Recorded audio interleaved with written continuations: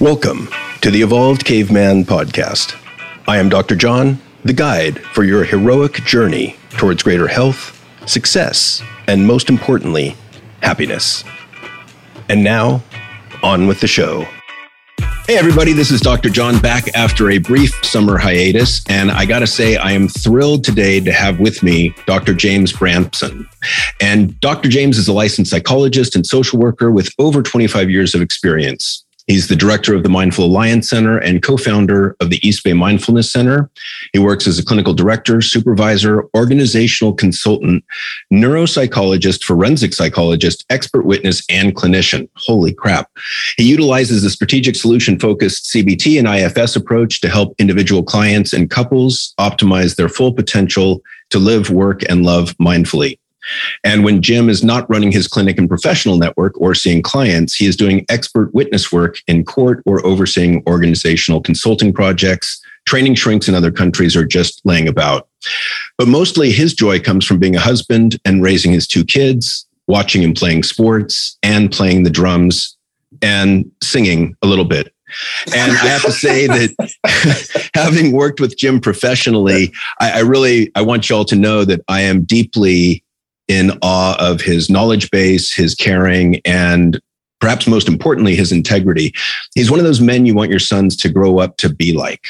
Wow. And the reason for this show today is that Jim's currently working on a book, and I think he's working on the second set of revisions, which will be the topic of today's show, which is Finding Joy During the Plague and Other Not So Good Times, which is the working title. And you can find out more about Jim at theebmc.com, wcminstitute.net, and drbramson.com. And those links will be in the show notes. Jim, welcome. Thank you so much for coming aboard. How you doing?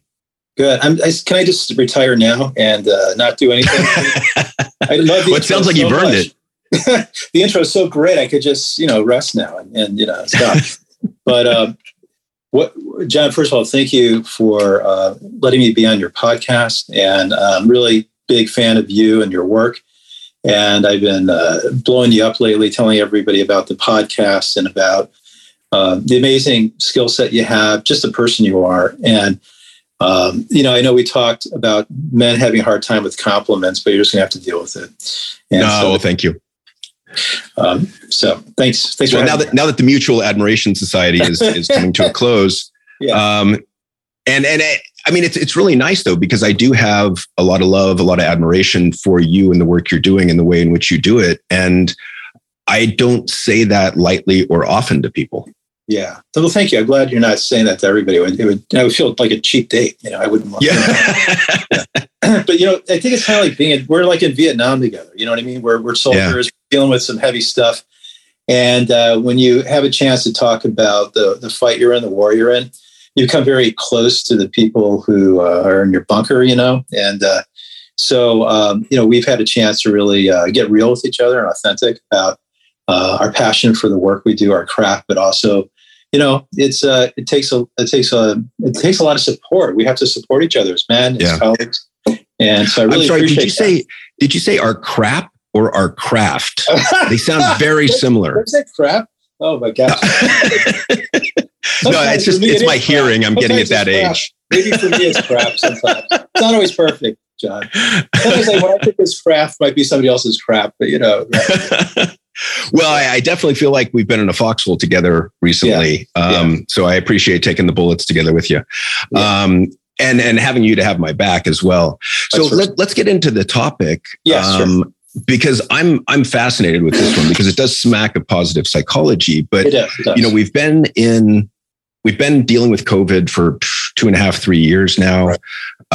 We know that depression and anxiety is rampant across the US. I think it's gone from like 11% of the population at any given moment to about 40% at any given moment. And so a lot of people are struggling out there. A lot of people are finding difficulty in finding joy, finding happiness, finding contentment, finding even ways to relax, I would say. So let's get a little bit into your area of expertise with this book. Yes. So there's a lot of things that inform me in this topic. I've always been interested in Viktor Frankl. Let's start there.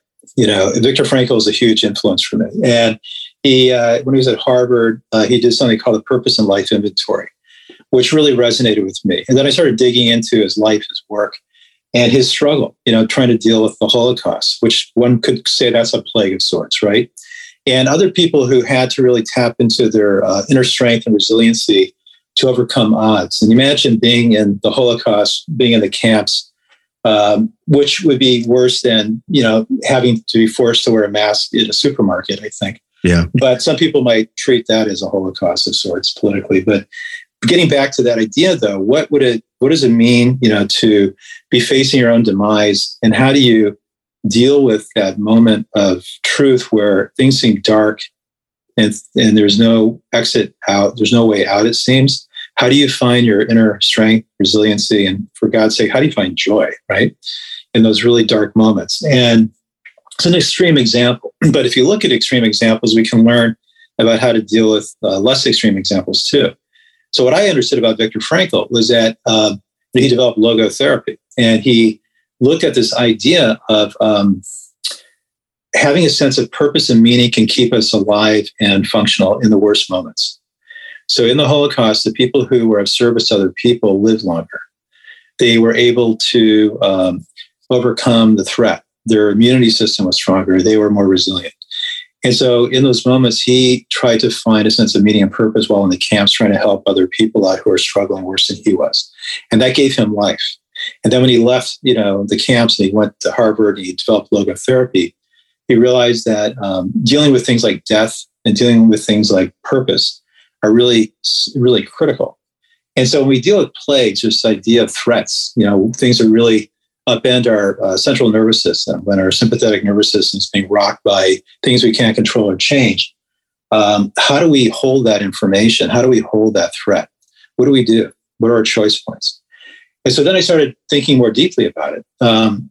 So he said that, we have to face, acceptance commitment therapy involves unmasking things and looking at accepting what is and not battling against it.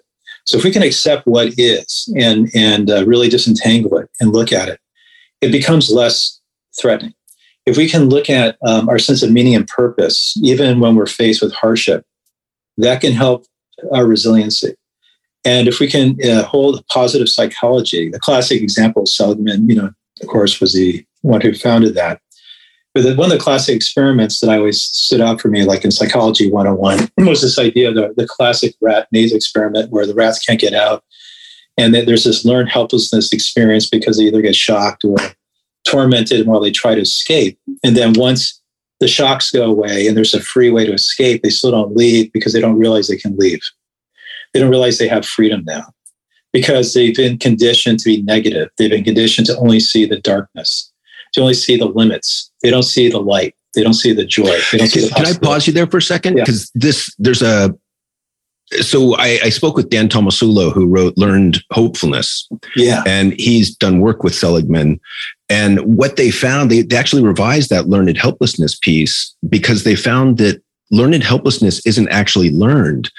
What they believe now is that helplessness is actually our default state. Yeah. And that makes sense if you think of us as infants, that we're helpless in that state, that we have to actually learn to be autonomous. Yeah. Yeah. Yeah. And I think that that makes a lot of sense to me, Dr. John, that you'd want to be able to be autonomous. And, and I think we may forget that. We may not realize that unless we're taught it or we learn it or we see the possibilities in front of us. And that's where a therapist can come in, or hopefully the book might come in. And right now, there's this guy named Glasser who did something about choice theory, based on Adler's work, and he revised that, looked at choice theory. And so if you look at choices, like we can choose to learn to be autonomous. We can choose to focus on joy and light. We can choose to focus on limits and cognitive distortions and, our own stuckness, and not see creative possibilities. And so so in the current times we're in, what's extraordinary is that we've been hit with this idea of, like they had the Spanish flu, right? Back in the Spanish flu, was spreading, the population died, or bubonic plague, before that, or the dark ages. We go to any time in history and look at what was going on for people. And there's a lot of hysteria. There's a lot of fear.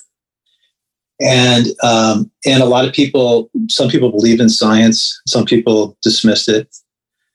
Some people were curious. Some people were incurious. So in the book, I emphasize the importance of some of these things I'm mentioning, which is curiosity. Mm-hmm. That's huge. Which is really key, right? If you want to be joyful or contented, you have to be curious about how do you do it under difficult circumstances. How do you have to want to learn how to do that. It's not something that is a setting that you can just put in. You got to work toward. Well, and even prior to that, I would say you can use curiosity to reduce anxiety or to allow anxiety to move. I like that metaphor. I think this is from Todd Kashdan's book, Curious, where he's got, you've got the anxiety knob on the stereo, and you've also got this curiosity knob. And we're usually focused on that anxiety knob, which often gets locked at a 10 out of 10. And, we don't realize that we can choose to move that curiosity dial, which then allows the anxiety dial to move on its own and is more likely to get stuck or more likely to get unstuck more quickly. Yeah, exactly. By just making the decision to be a more curious person. Yeah, and you're emblematic of several things there. One is that there's a choice in that process. Mm-hmm. One, there's a choice, which knob do you want to turn? There's a choice. Or do you want to be a knob? Yeah, exactly. Yeah, right. Or do you want somebody to turn your knobs around? But I think that's true. And exactly. And so this idea of there's been great things that have happened. Like when I look at my clients, those who had a positive experience during COVID, or had a positive experience during our last president's administration, or have had a positive experience, dealing with, a divided country that's been almost on the brink of a civil war. The clients who are who rise above all that, what are they doing? How are they holding all these experiences? What can I possibly offer them? Yeah, I was curious about that myself. And because some people have had a really great experience during COVID and during this plague, during this last 2-3 years. And let me ask you, John, if you could think about what you think of, just, I'll try to hopefully elucidate some more, but if you could think about who do you think, what would be the difference between people who have had a positive, even joyful experience during this horrifically challenging time versus those who don't? How would you imagine, what are those differences for those? I think part of it's curiosity. Part of it, I think what I've seen is people that are more introverted have done better in this environment. I think people that enjoy their family have done better in this environment. I think people that have learned to get back to nature and really show appreciation for nature have done well in this environment. Yeah. Those are some of the key things you just said, that a lot of people realized that the pace of life was too fast. Mm-hmm. That change in values. Yeah. Yeah. And connecting to core values for most people, if you talk to somebody who's about to die, what matters to you right now? Well, it's going to be your family, your relationships, your legacy. I wish I'd spend more time at work. Yeah. I wish That's what I'm going to say on my deathbed. Damn it, I should have worked more. Right time, but it's right. It's not about that. And so those are the things. And so during this time, those people who leaned into their family, leaned into their core values, took better care of their health, learned how to meditate, took on less, decided to be in nature more, decided to pick up hobbies. Some people learn to play music again, to play chess. I'm speaking for myself a little bit here, but people like me, or different than me, picked up things, to really that they would have not have picked up, and I think some people, built a relationship stronger and had more time for self and more space. Some examples of that. I think it's pretty hard to in there. Yeah. One of the things that it seems to me that we lose as adults, we lose our sense of playfulness, and we lose sight of the really simple joys and pleasures that we knew back when we were 5, 6, 7 years old, rolling down a grassy hill, or making a mud pie, or playing in the sandbox, or going for a walk, or riding a bike, or going on a slip and slide. Like, there's a lot of going for a hike in nature. A lot of these things I think we had back when we were younger. And then somewhere along the line, we get caught up in the idea of these adult pleasures, smoking, drinking, sex, drugs, rock and roll, all that stuff. And I love all those last three, but I had fun with all that. But those are hedonistic pleasures, and they only last as long as the pleasure itself lasts. Yeah. I think that, you realize that's fleeting. You're onto a critical piece.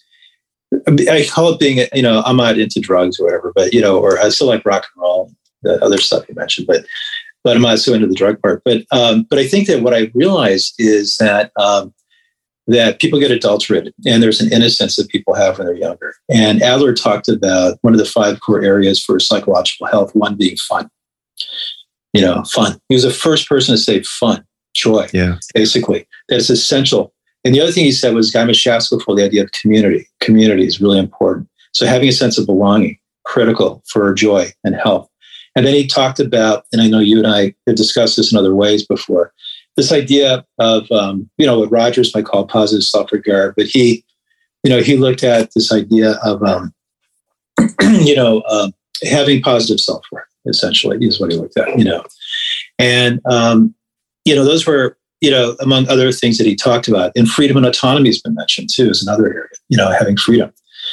And when you don't feel free, and you can't be playful, and you don't have good self-worth, and you don't have a purpose, and you don't have time, and you don't have tenderness, you're probably not going to have a huge joy quotient. Okay. And it's dynamic. It's not static. It requires constant attention and constant lever shifting, because the world is so dynamic and changing all the time. And we're changing all the time. So it involves mindfulness and being a witness to ourselves and our surroundings and what's going on, and becoming an active learner, an active agent for change in our lives. And so what I get really inspired by is, my whole life I've been inspired by this, and still am. What keeps me going here, John, is reaching one's potential. And so can we really work toward our potential when things around us are falling apart? When people are getting sick and ill, when people have to wear masks, when people are arguing over politics, when people are getting divided, when people are, when there's higher rates of mass shootings, when there's higher rates of, lack of civility, which is what's occurring around us, when democracy is falling apart, as a lot of us believe that. How can we, feel safe and on purpose during these times? And so in the book, what I get into are the how part, like what can you do? And I teach different modalities and models of some of the models of psychotherapy that I believe apply to these things about. So resiliency is a big piece, joy is a big piece, self-leadership is a big piece. And I think that's self-compassion, huge. Yeah. Yeah.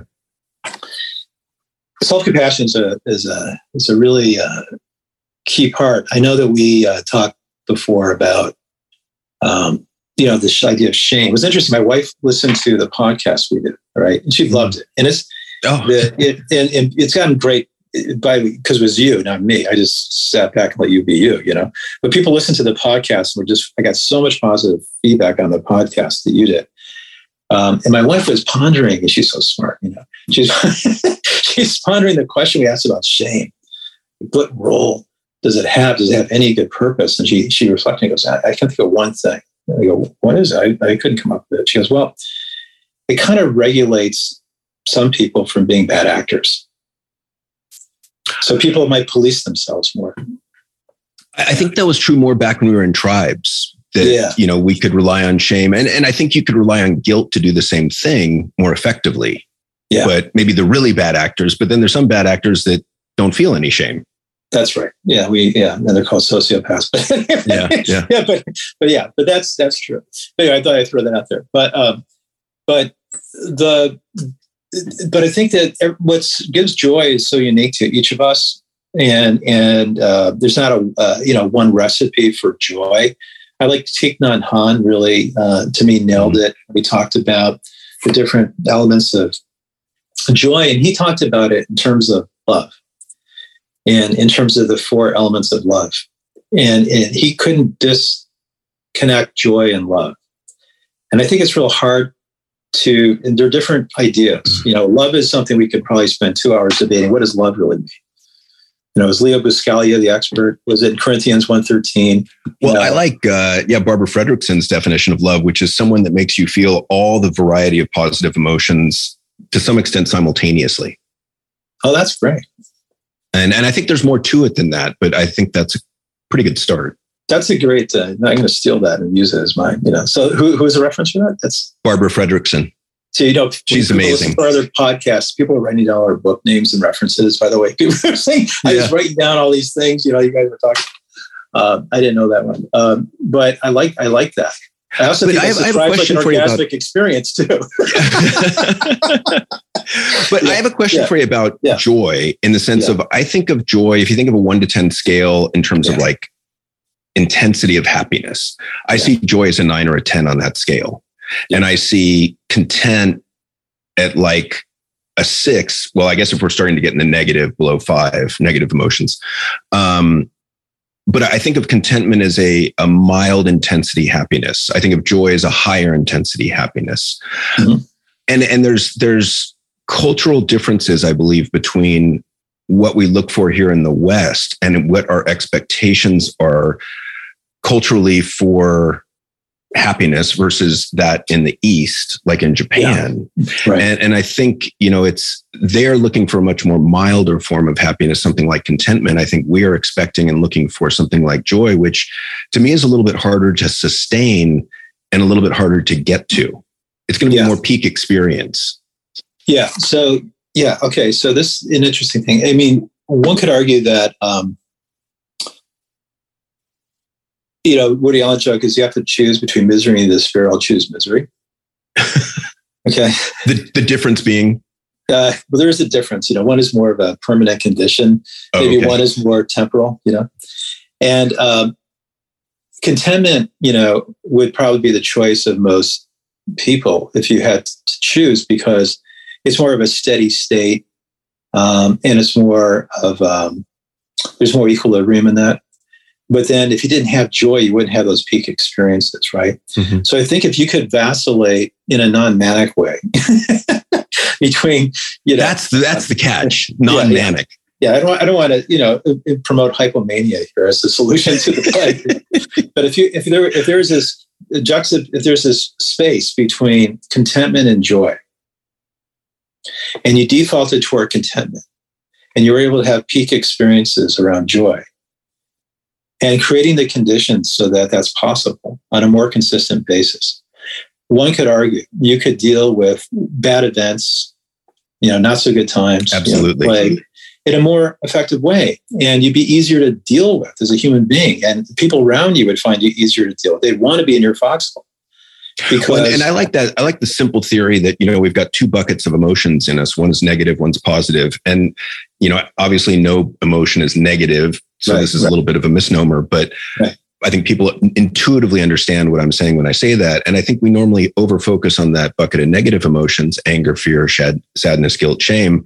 Right. And we're not very good at recognizing that bucket of positive emotions. But if we can fill that up, my belief is that we have to empty it before we can start to fill up that bucket of negative emotions at times. But it also gives us enduring resources to help out other people, to your point. Yeah, exactly. I mean, I think that, I think about a car analogy, for example, I have a hybrid car and I have an electric car right now because, I'm trying to be a good citizen, I guess, or whatever you want to say. But I actually, I like the idea of the electric car because, it's electric and I don't have to use gas and it saves me money, right? But that I get range anxiety around that, which is a problem. And then with the hybrid, I don't have to have range anxiety, but I'm not saving as much, money because it's a hybrid, even though the first 50 miles are free because it's plug-in hybrid. Here's the point. I think that if you could look at this like that you need all the emotions in order to function. In a way, we have to be a hybrid system, ideally. And we need all the what you might call negative feelings, but in the IFS model, we don't, which I find very helpful. And I know you're an expert on this, and you consulted on. I wouldn't say I'm an expert, but I'm a fan. No, but you are. But you're an expert on. You worked on the Inside Out, which dealt with emotions and a very deep. Mm-hmm. I thought that was brilliant, that movie. So deep psychologically. I loved it. One of the things I'm thrilled about is it gives a whole generation of young people a vocabulary to understand what's going on internally, but also it normalizes what's going on internally for them. In my book, Before I Knew You, John, I talked about, in one of my earlier drafts, and it's taken me a long time I'm done the second draft, and hopefully, there won't be a third, but I'll be done and get this thing out. But I think in one of the earlier iterations of it, I talked about Inside Out as a movie and compared and contrasted that with IFS, and talked about how IFS and the movie are so simpatico. And this idea that there are, all feelings are welcome. We're not there to judge them. We're there to be informed by them. And I think if you want to deal with hard times, you want to deal with tragedies and disasters and plagues and not so good times, you have to know how to hold all feelings in a way that doesn't dysregulate you. Okay. And the way to do that is becoming becoming a self-leader, or bodhisattva, Christ-like if you're a Christian, or, a good rabbi if you're a Jew, whatever, The idea of being enlightened being, okay? A wise person, wise heart, different names we give things. How can we tap into that self-leadership during these moments so that we're in charge of our own behaviors, thoughts, feelings, and reactions? And then our feelings, all of them, are welcome. And they don't have to be exiled. They don't have to be judged. They don't have to be attacked. We don't have to be fearful of them. But we have courage and curiosity about what they offer us. And during plagues and difficult times, it's really more important than ever to be able to handle all the repertoire of our emotions and be able to emerge, as better self-leaders. And that's the challenge I throw out to my readers who will read this book. How can you not only get to baseline during difficult times, but how can you go beyond that? And really, like Viktor Frankl did, how can you go beyond that and allow those difficult moments, experiences, and emotions to transform you as a human being and to come out of it more whole and holy? Yeah, and I absolutely agree with you. And I think that's why I believe that good emotional management skills are really the key or the foundation to a happy life. Because when we say happy life, or you're going to be joyful, or you're going to be content more of the time, it's not that you're going to be content or happy or joyful all the time. You're going to have these other emotions that arise. And I think to learn that skill, and I love the line from mindfulness, I think it's Jon Kabat-Zinn, allow whatever's arising to arise without judgment. Yes. That without judgment piece takes years, but it's critical, because every man I've ever talked to, our first strategy with emotions is suppress and deny. Exactly. I can't feel depressed. I'm not a pussy. I can't feel a panic attack. I can't feel, anxious. I can't, and I would say, feel this anger. Call me Pussy Galore if you want to call me that. That's a James Bond character. Yeah. Anyway, but can you be man enough, or person enough, human enough, to not be caught up in that ego stuff about that, and I think that's a big part of the work. It takes a lot of effort to, we talk about vulnerability. You and I have discussed that. I don't think you can be joyful if you don't tap into your own vulnerability, and you don't have some level of self-acceptance and self-love, and not narcissistic self-love, but healthy self-love, right? And healthy acceptance. So it doesn't mean you give yourself a pass at every stupid thing you do. Go ahead. I'm sorry. So to what extent do you see embarrassment getting in the way of this? And I'm thinking for men, but this fascinates me, because I think many of the men that I speak to are lousy at taking themselves lightly, at being quick and easy to laugh and smile. And I think, embarrassment is one of those things that just stacks up in the way. And we do so much to keep from being embarrassed. All I know is that when I walk within 5 feet of two teenagers, that they feel embarrassed sometimes. And they used to like to hold my hand. They used, whatever, but I think it's interesting how early that starts to take hold. But I'm going to sit with that idea about embarrassment. Interesting thing. I don't know if you had this experience when I was a kid, and I still feel like one sometimes. Like I talked about, I still don't feel my age, while I look at. But what I do feel inside is young sometimes, and I sometimes I want to tap into the more vulnerable time where I remember when I felt embarrassed before when I was young. And what I noticed was that the kids who were popular, when I was in elementary school, were the ones who could laugh at themselves. Uh-huh. I thought it was so interesting. They totally were cool. People teasing them. Sometimes they would tease themselves. They were okay with anything that was embarrassing. I just had this conversation with a client yesterday about, look at the class clowns. And I think there's a distinction between kind of cool, kind class clowns, and then those that are a little bit more mean-spirited. But the ones that are more cool and kind, what is it about them that allows them to be funny? What is it about them that allows them to be popular or be liked by a lot of people? And I think a big part of it is they're comfortable being embarrassed. They're comfortable making fun of themselves, making a spectacle with themselves as the butt of the joke. Yeah. And people gravitate towards that. Totally. Making, be able to make a mistake and make fun of yourself. Like Letterman, I love Letterman, and I went to his show in New York, I remember I had this amazing weekend where I went to SNL and then I went to see Letterman and one weekend, both live, that's a good one.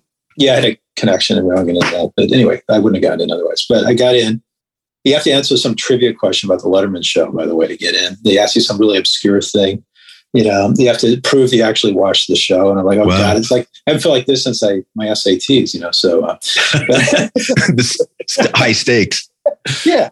I want to get into a good college, I want to get into Letterman, Thank God I got into good colleges. I got a Letterman, thank God, but my fear of embarrassment was there still. And, but I remember watching Letterman and I was amazed. He would make gaffes and mistakes. And that was like his best comedy. He was at his best when he would screw up and the show would get screwed up.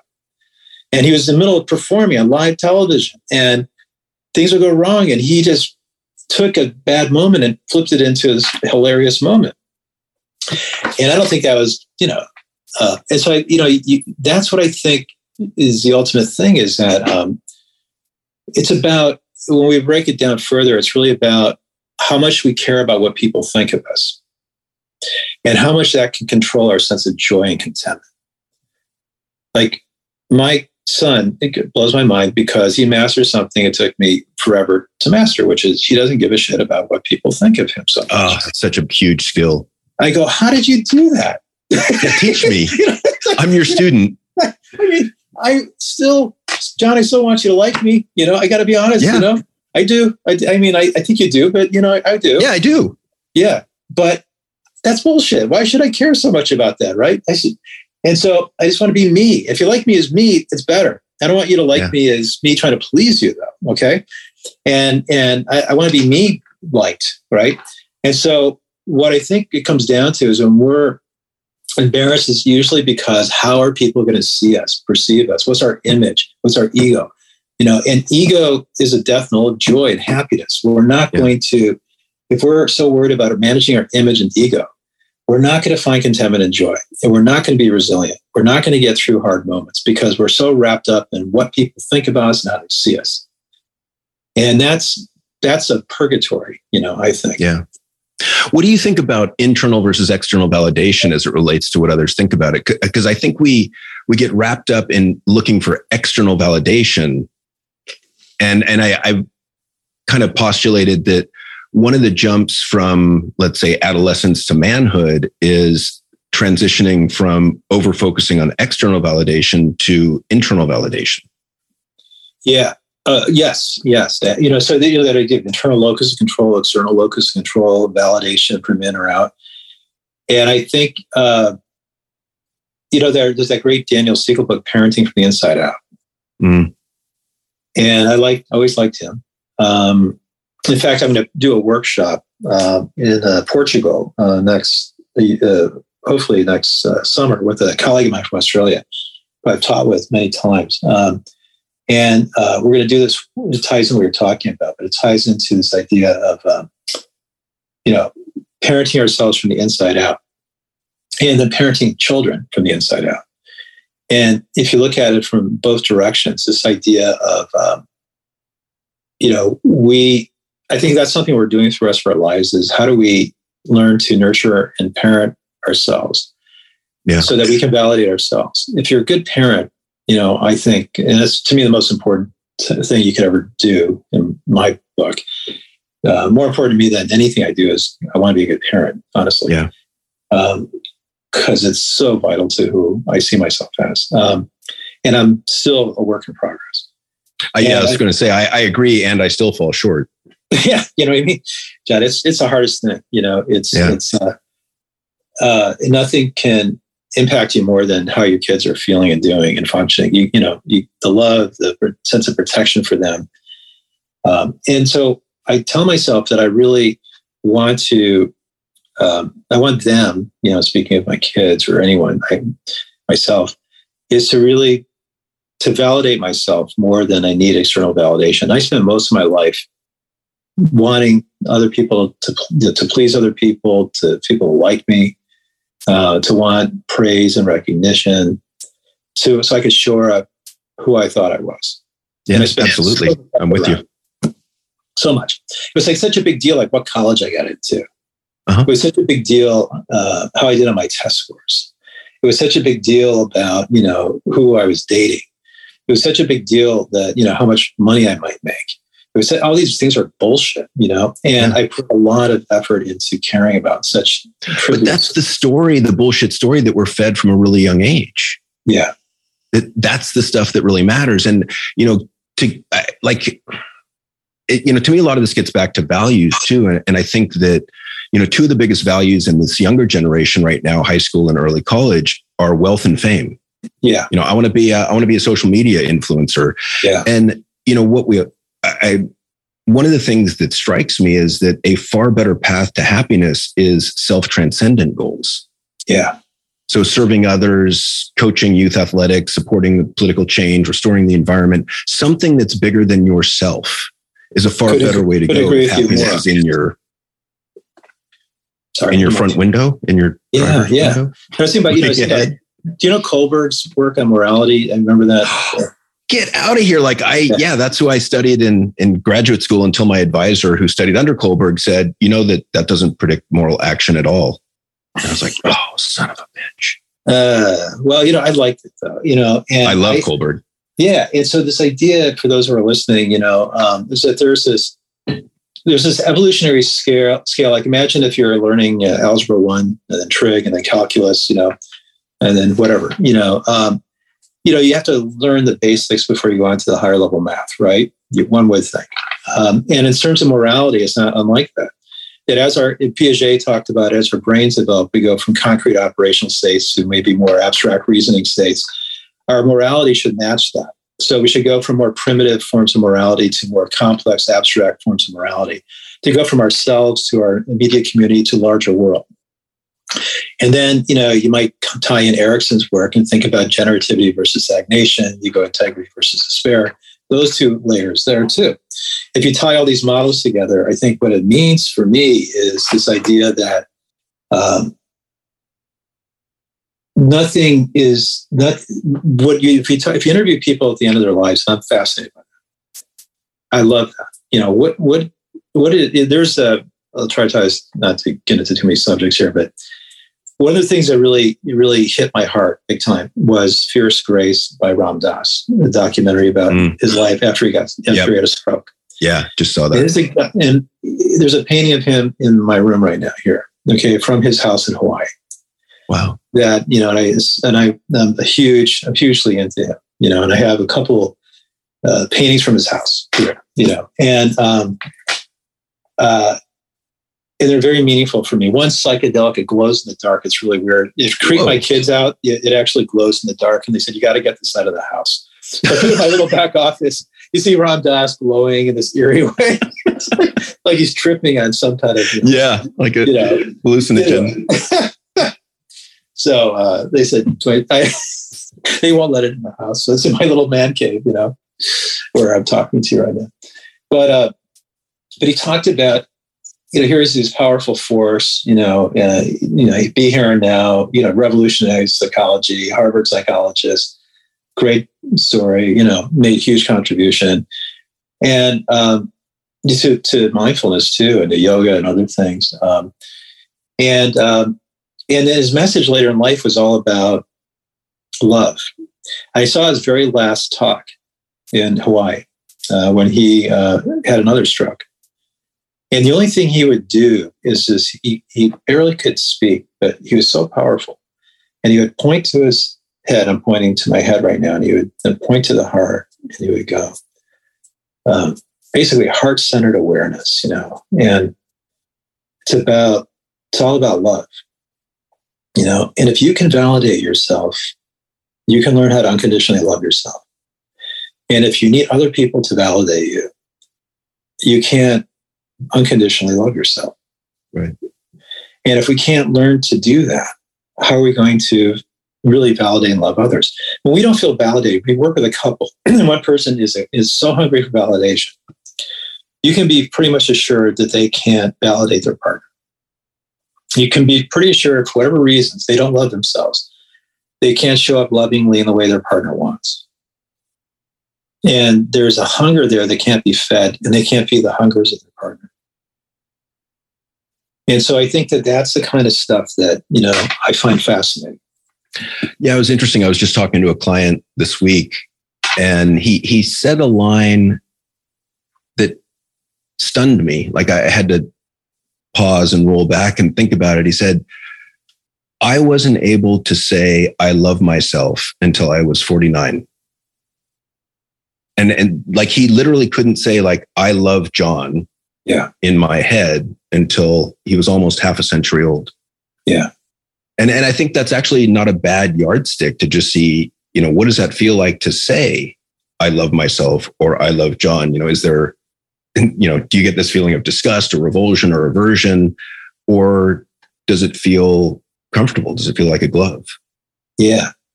Hopefully not the O.J. Simpson glove, but a different kind of glove. Well, that was really forced on, and that was left out in the rain apparently and shrunk. But, I'm talking about a new glove. All right.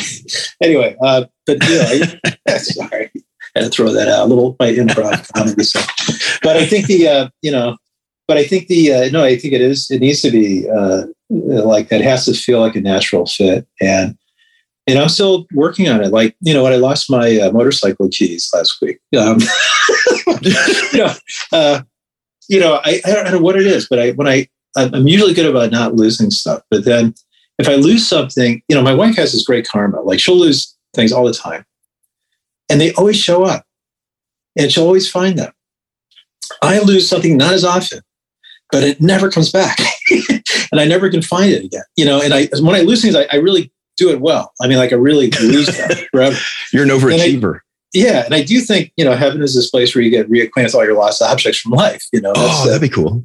Wouldn't that be right? That's what, it's one of the parts of heaven that we might, if we believe in such things. But I went through this, my old self-blaming, self-shaming, self-loathing moment. Like, I can't believe I lost my only motorcycle keys. And now I'm going to have to take apart the ignition. There's no master key. It's going to cost me $800, to do this. I can't ride my bike there. I'm going to have to get it towed. And so I'm going on this long rant, I'm feeling sorry for myself, feeling like a victim, like this is a real first world problem, right? But poor me, I can't, find my keys. I'm such a, it's ridiculous. And then, I ranted at myself for, too long. And then I realized that, I started to do the work that I would want a client to do. And I started to do the inner work and go, who cares if you lost your keys? It's just a key, so you can't ride your motorcycle. So what, it's okay. You've had a lot going on, you've been very busy, and it's just a sign that you need to slow down and you need to really not be as busy, and you need to really be more grounded. So there's something off in the program, and you've got to really go back and rework the program. and this is just a symptom. And fortunately, my wife was great, and she helped me find the master key to the motorcycle, and she's amazing that way. But she complimented. She goes, "You didn't freak out like you usually do when you lose something. You actually only freaked out for like a half an hour, and then you were okay." I said, and that's progress. That's progress, So, the point is that, and I can laugh about that now, and that's important because it's ridiculous to get that upset with yourself for making a mistake. It's ridiculous to invalidate yourself for something so stupid. But we invalidate ourselves over the most stupid things. Can I ask you a personal question, and feel free to pass on this? Yeah. But I've been wondering about like those automatic negative thoughts. And, as I talk about them with clients, I'm like, we all have these Hall of Fame kind of classic negative thoughts. And I think at first you got to pay a little bit of close attention to kind of catch them, because I think at first we're not even aware of them. But I think that there's themes of these thoughts that are universal for all of us. What are some of your, over the years, what are some of your Hall of Fame negative thoughts that you've noticed? I think probably all or nothing thinking, overgeneralization, some of the classic CBT ones. You want to go specific. I think. What about I think intelligence? Which part of that? Well, do you one of my classic ones is "You're such a dumbass." And it's a little more colorful than that, but about myself or others, or about myself, and internally, like if I make a mistake, what I used to see is I would just shred myself with these insults. Oh yeah, well, with the key thing, like I said, I can't believe I did that. I should know better. What the hell am I thinking? I can kind of get into just terrorizing myself, being even now, but the point is this, if we look at it like progress, not perfection, right? That if we can recognize so in the IFS model, what are those voices? Those are parts. And those parts are often exiles from earlier times in our life. They've been around a long time. What's their purpose? Well, one of the purpose is that, perfectionism is one of those things. I had a need to be perfect. Why did I need to be perfect? Because people expected a lot of me, and I expected more than they expected of me. Well, and I didn't want to be embarrassed. I didn't want to be embarrassed. I wanted to look. That was mine. Why people like me. I wanted to be, I didn't want people to withdraw from me because I wasn't perfect enough. I wanted to be celebrated. I wanted to fit in. Yeah. I wanted to be a part of. And so, it connects to deeper things, and then you start to look at that and hold that differently. Like, okay, what would you say to a kid, your own kid? Well, it's okay. So what? You lost a key. It's all right. It'll be okay. We'll figure it out. And, you have a lot on your mind. You've been really busy. I love you. Don't worry about it. Don't stress over it. It's okay. Don't even think 2 minutes about it. And so we got to channel that part of ourselves that's nurturing. Yeah. And that's going to lead to joy and to contentment. That feels a lot like an exercise from Kristin Neff, where she kind of walks you through, think of a behavior that you would like to change, and where you normally try and change it by yelling at yourself with your inner critic. Yeah, right. And she walks you through the path of the inner critic. And then basically you get to the end, and it's like, what's your inner critic trying to get you to do? Let's say you're trying to lose 5 pounds. Yeah. Well, the inner critic's trying to help you to lose that 5 pounds. It's just doing it in a way that is often abusive, self-abusive. Yes. And then if you take the self-compassionate voice, which, often we have to practice to even hear that one, but the self-compassionate voice is trying to get you to the exact same goal, to lose 5 pounds. It's just doing it in a much kinder, more nurturing way. So they're both trying to get you to the same point. It's just 2 different pathways. Well, that's a great way of explaining it, John. I think that there's many roads to Rome, and one road goes through Vietnam, and the other road goes through I'd rather goes through the Vietnam War. Yeah.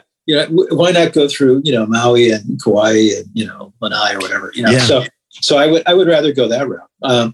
But we don't think about that choice, and I think that self-compassion and kindness You know, one of the things I also got really turned on to, that there's this great, I don't know if you've seen this British monk who talks about, he talks about kindfulness. Oh, cool. And it's this great YouTube clip. You can click it on.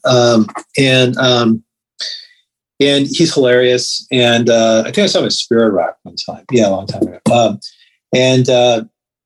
Anyway, so he goes into this. He thinks it's like the most important thing, that it's hard to separate things because there's so much connectivity in all the things we're talking about. But how can we validate ourselves? How can we love ourselves? How can we take the path that you described versus the arduous path if we're not kind to ourselves? And if there's this inner critic or this self-abuser, this self-critic who has been really hard on ourselves and is familiar to us, it's automatic, just kicks in automatically. Ultimately we have to learn how to find kindfulness, somewhere there to disconnect from that critic, that abuser, that whatever formula to say it takes. And because what I hate, it's painful. I know when you sit with a client and they're being self-abusive and how they refer to themselves. Yeah. There's so many examples of that. Like, I remember once I did a talk in high school kids. I just volunteered to do it. And I was just nerding out, reading like 6 or 7 books about body dysmorphia. And I thought, this might help some kids in high school. These talks were sold out. I couldn't believe. I know you worked in the schools for a while. People were lining up.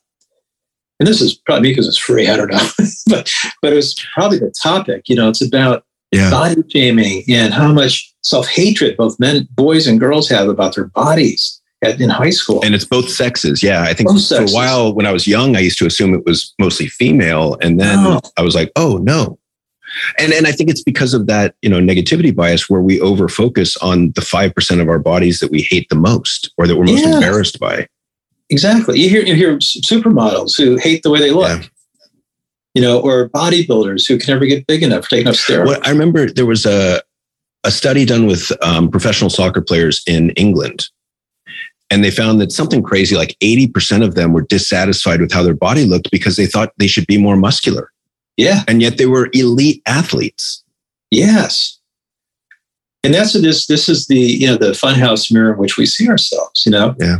If we can't validate ourselves, we can't love ourselves. We're not kind, we're not going to, and we can't, and during normal times, we can't do this. How are we going to do it during harder times like plagues, stressful events? And the other point of the book, by the way, just to say this, is that I don't think this is it for plagues, by the way, not that I'm a Nostradamus here, but we've had them forever, and they're not going away. And we're going to have other not so good times. I mean, could you have predicted all the crazy crap that's happened the last 3 years? I mean, come on, it's crazy what's happened the last 3 years, the January 6th stuff, rioting, I mean, who would have imagined it, right? So, people hate the FBI, people hate cops, people want to, the number of mass shootings we've had, you can't even keep track of them, No. People, so it's, you could lose yourself trying to, in the news, and doom scrolling all these things, right? And so what really, so these things aren't going away. We're going to, unless, major things happen with policy and we've had enough. We're a country that is what we are. We're going to have shootings. We're going to want freedom to have our guns. We're going to want to have, we're going to have divisiveness. This isn't going away. Okay. I wish it would. I like it to go away. I hope it goes away. And I hope we heal. I hope we become united. I love that. I hope we treat each other as united versus the other. Yeah. And we see our humanity in each other. And we don't try to win, in the ways that cause other people we have to win at the expense of other people. And I hope this shifts. I hope we have this, like Kohlberg, a higher level of morality, consciousness. And it's interesting right now, people want more civility. Most people want more kindness. Most people want to stop the bickering. They're sick of it. They want to have the contentment. They've had enough. And I think that there's an inflection point for our country where people want peace. They want equanimity. They want something else. They want something bigger than this. They realize how small-minded this stuff is. And so I'm hoping, in some small way that I catalyze a little bit of that shift now for people on some level so that we can, be more, find our morality and our humanity toward each other. And and I think that's a great goal, to find ways that we're similar, to tap into curiosity and see if we can have conversations with people that we don't agree with, and be curious about what are their values and how do their values speak to what they believe, rather than just label them as other asshole, Republican, Democrat, whatever it is, liberal, conservative, MAGA. Or you're stupid if you don't see things the way I see. Yeah, we got to get past the labels and be a little bit more curious about the humanity of people in general. That's a good note to bring it to a close on. Let me ask you, just in closing, is there anything that I didn't ask you that I should have? No, you asked me plenty, John. No, you're great. I can't think of anything I would have asked me that you didn't ask me, but I really I mean that, but I want to thank you so much for giving me a little platform here to bend the ear of the listeners. And thanks for your smart questions. And keep doing what you're doing. You're doing really important work here. You found a niche here that is so vital, not just for men, but for everyone. But I really hope, I've turned people on your podcast because I think it's been so valuable, and you're doing really important work out there. So keep going, brother. Well, thank you very much, and right back at you. And thank you very much for spending some time with me to come on the podcast and talk about finding joy during the plague. Well, let's keep working on it together. Absolutely. And that's it for this episode of The Evolved Caveman. If you like this episode, feel free to rate, review, and share with your friends and loved ones. If you didn't like it, you don't have to do a damn thing. Thank you very much. Until next time. Thank you for listening to the Evolved Caveman podcast.